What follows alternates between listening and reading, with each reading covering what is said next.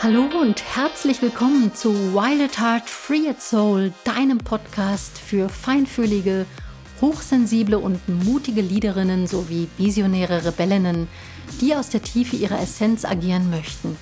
Ich bin Christine, deine Gastgeberin, und ich freue mich, mit dir hochspannende, tiefgehende Themen sowie inspirierende Storys teilen zu dürfen, um dich zu deinem inneren Diamanten zu führen und so dich und dein Herzensbusiness auf ein neues, strahlendes Level zu heben. Ready for Takeoff.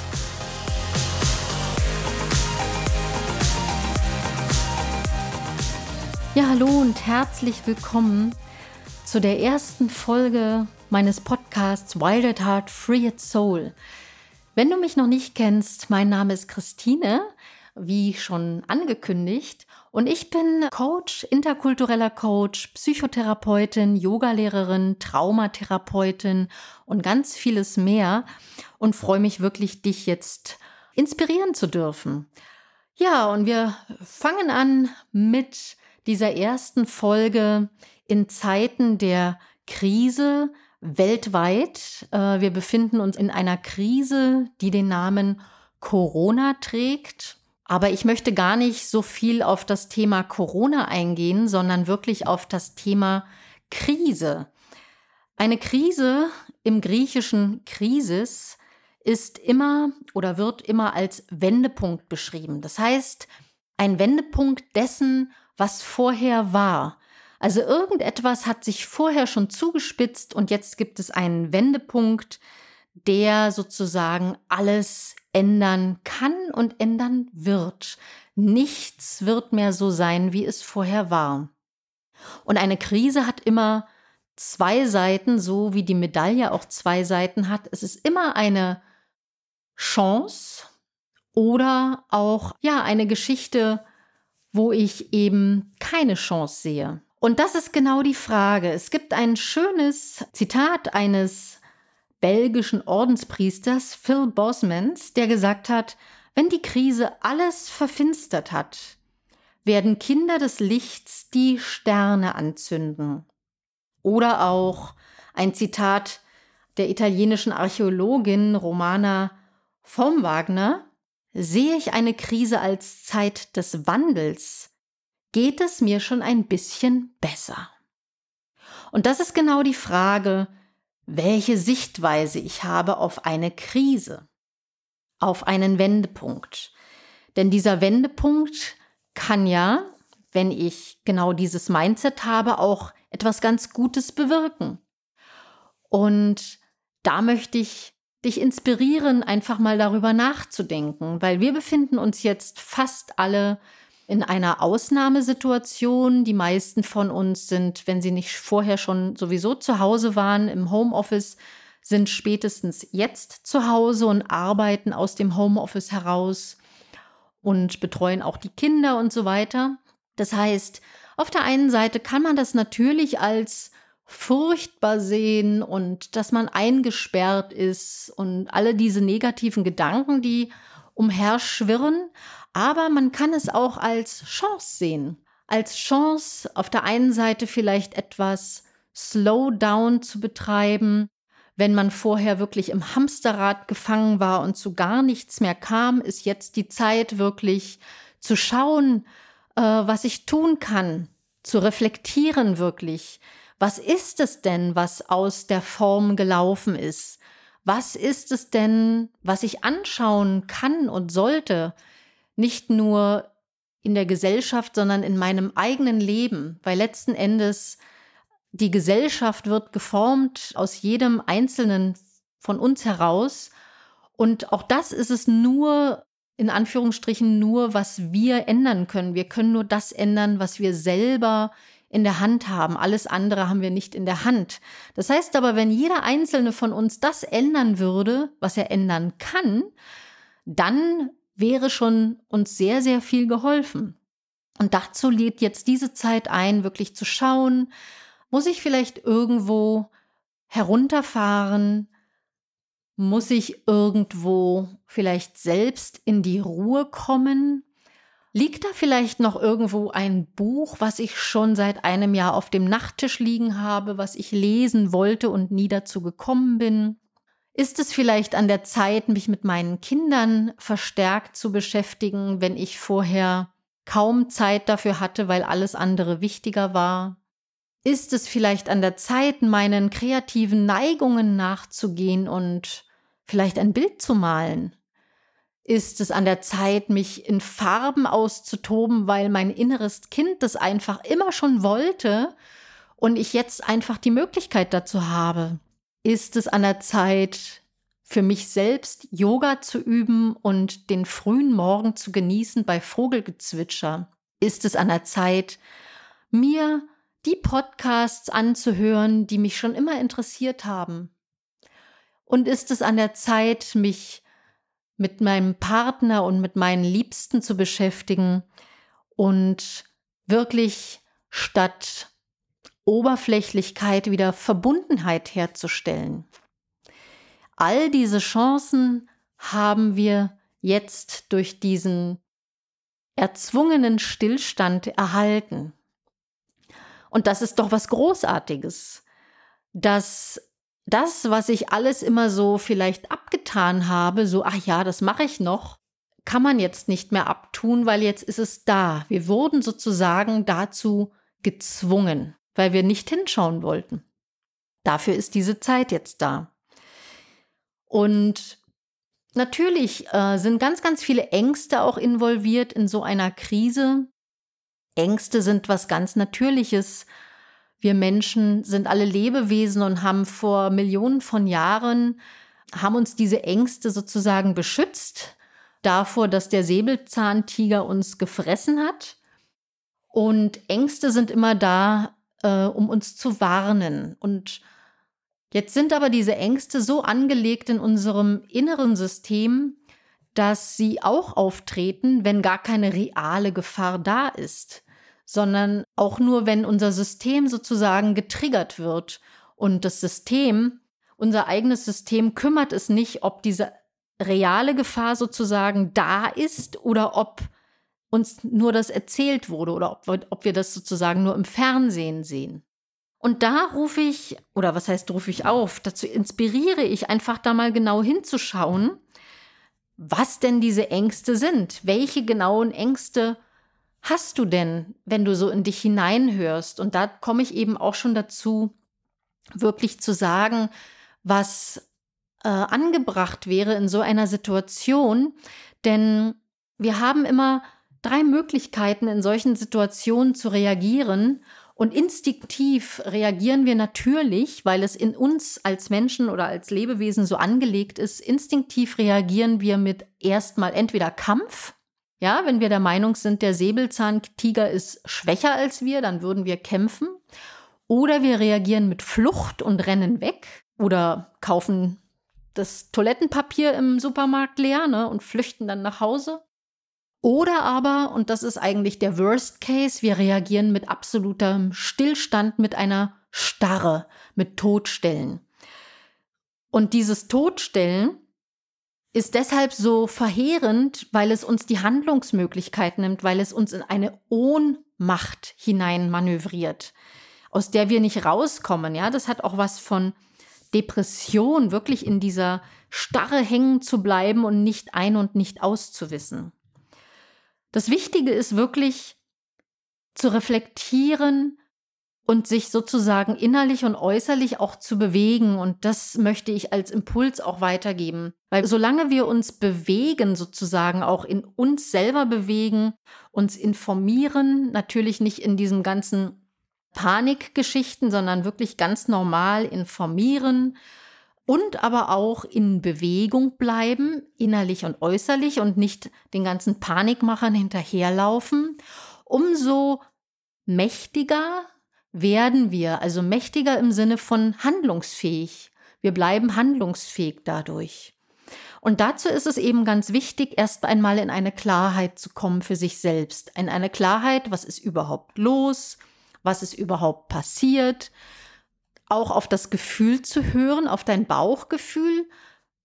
stimmt das jetzt für mich oder nicht? Fühlt sich das gut an, wenn ich jetzt da rausgehe, oder fühlt sich's nicht gut an?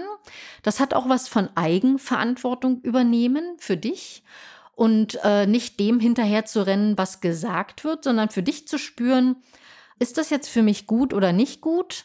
Das ist eben auch eine Chance, jetzt da mehr hinzugucken, wirklich in dieses Gefühl hineinzukommen und nicht nur dem nachzurennen, was andere dir sagen. Und damit eben eine Klarheit zu gewinnen. Da kannst du zum Beispiel auch ganz gut, meinen Yogaschülern habe ich das jahrelang, also wir haben das jahrelang auch geübt, wirklich bei uns, also bei dir zu bleiben, auch ruhig in einer Meditation, also dich wirklich hinzusetzen, die Augen zu schließen, 1, 2 Minuten wirklich zu spüren, was ist, und wirklich auch tief zu atmen. Denn was Stress und Angst mit uns machen, ist, dass wir nur in den oberen Bereichen unseres Brustkorbs atmen. Und dadurch werden aber auch unsere Gedanken sozusagen getriggert, immer schneller zu laufen und sich zu überschlagen. Deshalb tief ein- und ausatmen bis eigentlich in deinen Bauch hinein und auch wieder tief ausatmen, dann wirst du merken, dass auch deine Gedanken sich langsam und langsam beruhigen und eine gewisse Klarheit bekommen. Das heißt, du kannst in Ruhe darüber dann nachdenken, was denn los ist, was du tun kannst, wo du gerade stehst, und schreib dir das ruhig auf, was da alles so an Gedanken kommt, und bleibe in dieser Klarheit. Bewahre damit einen kühlen Kopf. Ja, einen kühlen Kopf, in dem du für dich analysieren kannst, was ist jetzt der beste Schritt. Und da sind wir schon bei einem Prozess oder bei einer Analyse oder einer Struktur. Also wirklich zu spüren, was ist jetzt der beste nächste Schritt? Hat es Sinn, panikmäßig durch die Geschäfte zu laufen, oder gucke ich mir das erstmal an, schau, was los ist, und mache dann einen Schritt nach dem anderen in Ruhe? Das andere ist wirklich auch transparent zu bleiben mit dir und deinen Lieben, auch mit den Kindern natürlich, weil die sind auf dich angewiesen. Ne? Du bist als Elternteil zumindest, bist du das Vorbild für die Kinder. Also dadurch, dass du Ruhe bewahrst, überträgst du das natürlich auch auf deine Kinder, dass sie ruhig sind, und lehrst sie auch da sozusagen einen Schritt nach dem anderen zu tun und nicht panisch durch die Gegend zu rennen. Und dann natürlich bleibe in der Kommunikation miteinander, in der klaren, transparenten Kommunikation, und handle einfach danach. Und das wird dich schon einmal wieder zurückholen in diese Ruhe und in deine eigene Erdung. Denn, und das ist eben die Möglichkeit, in Lebens- oder überhaupt in Krisen zu reagieren. Du hast jetzt die Möglichkeit, in diesem erzwungenen sozusagen Rückzug zu reagieren, dass du das für dich analysieren kannst und auch als Chance siehst. Vielleicht auch als Chance zu überlegen, was ist denn für mich noch richtig? Und auch wenn du zum Beispiel jetzt Unternehmer bist oder Unternehmerin und schauen musst, wie du jetzt vorangehst, weil vielleicht alle anderen Dinge jetzt nicht mehr greifen in deinem Business, ist es eine Chance, zum Beispiel dein Geschäftsmodell zu überdenken und Dinge zum Beispiel auf Online umzustellen, wenn das möglich ist, oder eben die Idee dazu zu gebären. Ich habe zum Beispiel jetzt auch alle Yoga-Stunden auf den Online-Modus umgestellt, und zwar auf Yoga off the mat, aber auch auf Yoga on the mat. Das heißt, das sind Übungen, die wir zusammen machen können, aber auch natürlich, denn Yoga ist ja viel, viel mehr als nur diese körperlichen Übungen, auch das Sprechen über all diese Dinge, die das Yoga ausmachen, und das Mindset und das yogische Denken. Und natürlich zu 80% meiner Coachings, die laufen sowieso online. Die anderen 20% werden jetzt auf online umgestellt. Und das ist eben auch die Möglichkeit, trotz körperlich nicht zusammen zu sein, was natürlich immer besser ist, weil alle Sinne involviert sind. Man kann sich umarmen und so weiter. Das ist jetzt erstmal nicht gegeben, aber trotzdem kann man zumindest mit weniger Sinnen aber man kann verbunden bleiben. Und das ist jetzt, denke ich, die Hauptmessage auch aus dieser Krise, in Verbundenheit zu bleiben und nicht panisch zu werden und in die Trennung zu gehen. Also vielleicht in die körperliche Trennung momentan, aber eben nicht in die spirituelle oder in die seelische Trennung, sondern da wirklich immer mehr Verbundenheit zu kreieren als vorher vielleicht. Und ja, Krise. Was ist denn überhaupt eine Krise? Ich hatte es vorher schon gesagt, aber Krisen zeichnen sich dadurch aus, dass sie ungeplant, ungewollt und natürlich oft sehr überraschend kommen, dass es außergewöhnliche Situationen sind, die sehr dynamisch verlaufen, ohne irgendein Schema oder eine Struktur, die kaum zu steuern sind, die Ausgang offen sind, keiner weiß, was kommt, und sie sind häufig sehr, sehr komplexe Dinge und sind kaum überschaubar in dem, was sie auslösen oder was sie als Folgen haben. Und da ist es, wie gesagt, wichtig, in der Ruhe zu bleiben und da einfach zu gucken. Und die Menschen, mit denen ich arbeite, die wissen das. Also ich bin zwar jetzt kein Astrologe, aber ich schaue mir natürlich auch die Energien an, und die Astrologen haben ja schon Ende letzten Jahres auch gesagt, dass wir in das Jahr des Umbruchs kommen. Und da sind wir nun im Jahr des Umbruchs. Und astrologisch kann man das sehen, eben weil Anfang dieses Jahres sehr, sehr oder eigentlich fast alle Planeten im Steinbock-Zeichen waren. Und der Steinbock war die letzten Jahre sehr, sehr dominant. Das ist das Zeichen des Festhaltens, des Geerdetsein auch des Substanziellen sozusagen.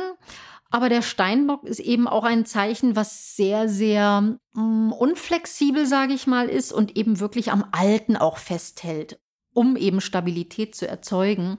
Und das Jahr, wo wir reingehen, oder die Planeten, das ist der Wassermann. Und momentan haben wir schon ein paar Planeten im Wassermann, das geht aber auch wieder zurück in den Steinbock. Und so ist es wirklich ein Jahr des Hin- und Herschwankens zwischen alt und neu. Ne? Steinbock will festhalten, der Wassermann ist ein Luftzeichen, der Wassermann will kreativ sein, der Wassermann ist das Zeichen der Freiheit, der will aktiv sein und voranschreiten, auch ungestüm und ungeplant. Und das genau erleben wir wie an so einem Seil, an dem beide Kräfte ziehen, einmal das Alte und dann wiederum das Neue. Und das erleben wir gerade im Außen und natürlich auch in unserem Innen, dieses Alt versus Neu. Und deshalb ist dieses Jahr eben das Zeichen des Umbruchs. Und es wird sich laut Astrologen erst sozusagen beruhigen, sozusagen Ende oder Mitte Dezember diesen Jahres, wenn nämlich die meisten Planeten in den Wassermann gehen und sozusagen dann das Loslassen des Alten sozusagen losgehen kann und wir wirklich in die Umsetzung des Neuen kommen. Also auch das sind so die zeitlichen Qualitäten, die momentan herrschen. Und ja, es ist eben wichtig, und das ist eben meine Inspiration, wirklich das zu nutzen, um zu dir selbst zu kommen. Und ich kenne das von mir, wenn ganz, ganz viel los ist, dann denkt man als letztes an sich selber und an all diese Dinge. Aber das ist eben jetzt die Chance, die da ist und die uns sozusagen durch einen abrupten Standstill gezeigt wird oder wurde, wirklich dieses Reflektieren, das zu sich kommen, das Neuordnen. Ich kenne einige Klientinnen von mir, die momentan auch alles ausmisten, wirklich sich auch aufs Wesentliche besinnen. Das ist ja auch die Zeit des sich Besinnens wirklich auf das Wesentliche und sich die Frage zu stellen, was ist jetzt und in der Zukunft für mich wichtig? Was will ich wirklich tun? Wo hängt mein Herz? Wo hängt meine Seele? Was ist das, womit ich mein Leben verbringen will demnächst? Und ist es so, wie es war? War es so richtig? Oder habe ich mich eigentlich irgendwo auch mir ein bisschen was vorgemacht? All das sind jetzt die Fragen, die du dir stellen kannst, und dazu lädt eben diese Zeit ein. Und ja, nutze die Zeit. Wichtig natürlich, dich an all diese Dinge zu halten. Nimm genug Vitamine zu dir, umgebe dich mit schönen Dingen. Halte deine Energie im System sozusagen ganz weit oben, weil das ist eben das Wichtige, um nicht in die eigene Depression zu verfallen oder in die eigene Panik, ist wirklich deine Energien oben zu halten, sei es mit Vitaminen, mit schönen Dingen, mit einem guten Buch, mit einem Lachen, mit dem Leben, weil das, was wir erleben, ist auch das Leben, es gehört dazu. Und ich habe meine Yogaschüler früher, die haben mich gefragt, wenn so die ein oder andere private Krise auch da war, da kam dann die Frage, wann hört das dann endlich auf? Und meine Antwort darauf war immer, es hört nie auf. Weil das ist das Leben, weil in dem Moment, wo die Lebenslinie sozusagen auf Null ist, auf Zero, in dem Moment bist du tot. Also in dem Moment passiert nichts mehr. Das heißt, es ist ganz normal, das gehört zum Leben dazu, die ein oder andere Krise. Und unsere Aufgabe ist es, diese Krisen zu überwinden und daran zu wachsen. Und das ist jetzt genau die Frage, was wählst du?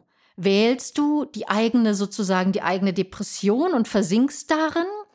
Oder wählst du, also mit Depression meine ich auch die Angst und die Panik, oder wählst du den Ausgang der Liebe, also des Vertrauens in das Leben und des besonnenen und bewussten Umgangs mit dir und allen anderen, und wählst du das Leben und das Wachsen, weil in jeder Krise wächst du, und wenn das mal rum ist, wirst du irgendwann sagen, wow, was ein großer Schritt in persönlichem Wachstum und auch in generellem Wachstum, in all dem. Und das ist jetzt genau die Aufgabe, zu schauen, wie möchtest du damit umgehen? Das ist, also ich begreife das auch so wie ein großer Test. Und dieser Test verlangt vielleicht alles von uns ab, ja, aber es verlangt auch, dass du in dein Vertrauen gehst, in deine innere Führung, in das, was du oder was dich ausmacht, ne? Auch in deine Eigenverantwortung. Das ist ganz, ganz wichtig, dass du in deine Eigenverantwortung kommst und nicht alles abgibst an andere, sondern wirklich gucken, was du tun kannst und was für dich wichtig ist.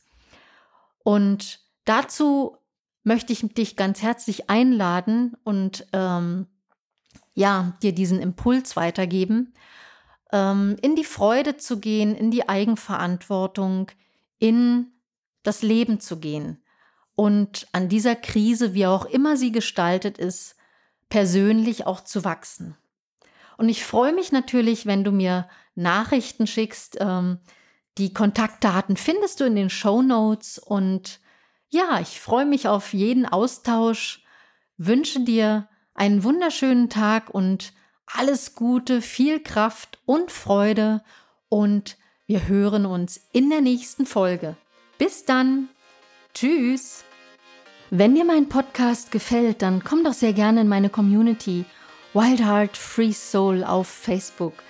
Dort findest du viele weitere Inspirationen und Austausch und mich wöchentlich zu Live-Sessions. Folge mir sehr gerne auch auf Instagram unter Christine Rudolph Coaching. Alle die genannten Kontaktdaten verlinke ich dir gern nochmal in den Shownotes. Ja, und natürlich freue ich mich über eine wunderbare Bewertung deinerseits auf iTunes. Und jetzt wünsche ich dir alles Gute, sende dir ganz herzliche Grüße und freue mich auf ein Wiederhören. Bis dann. Tschüss.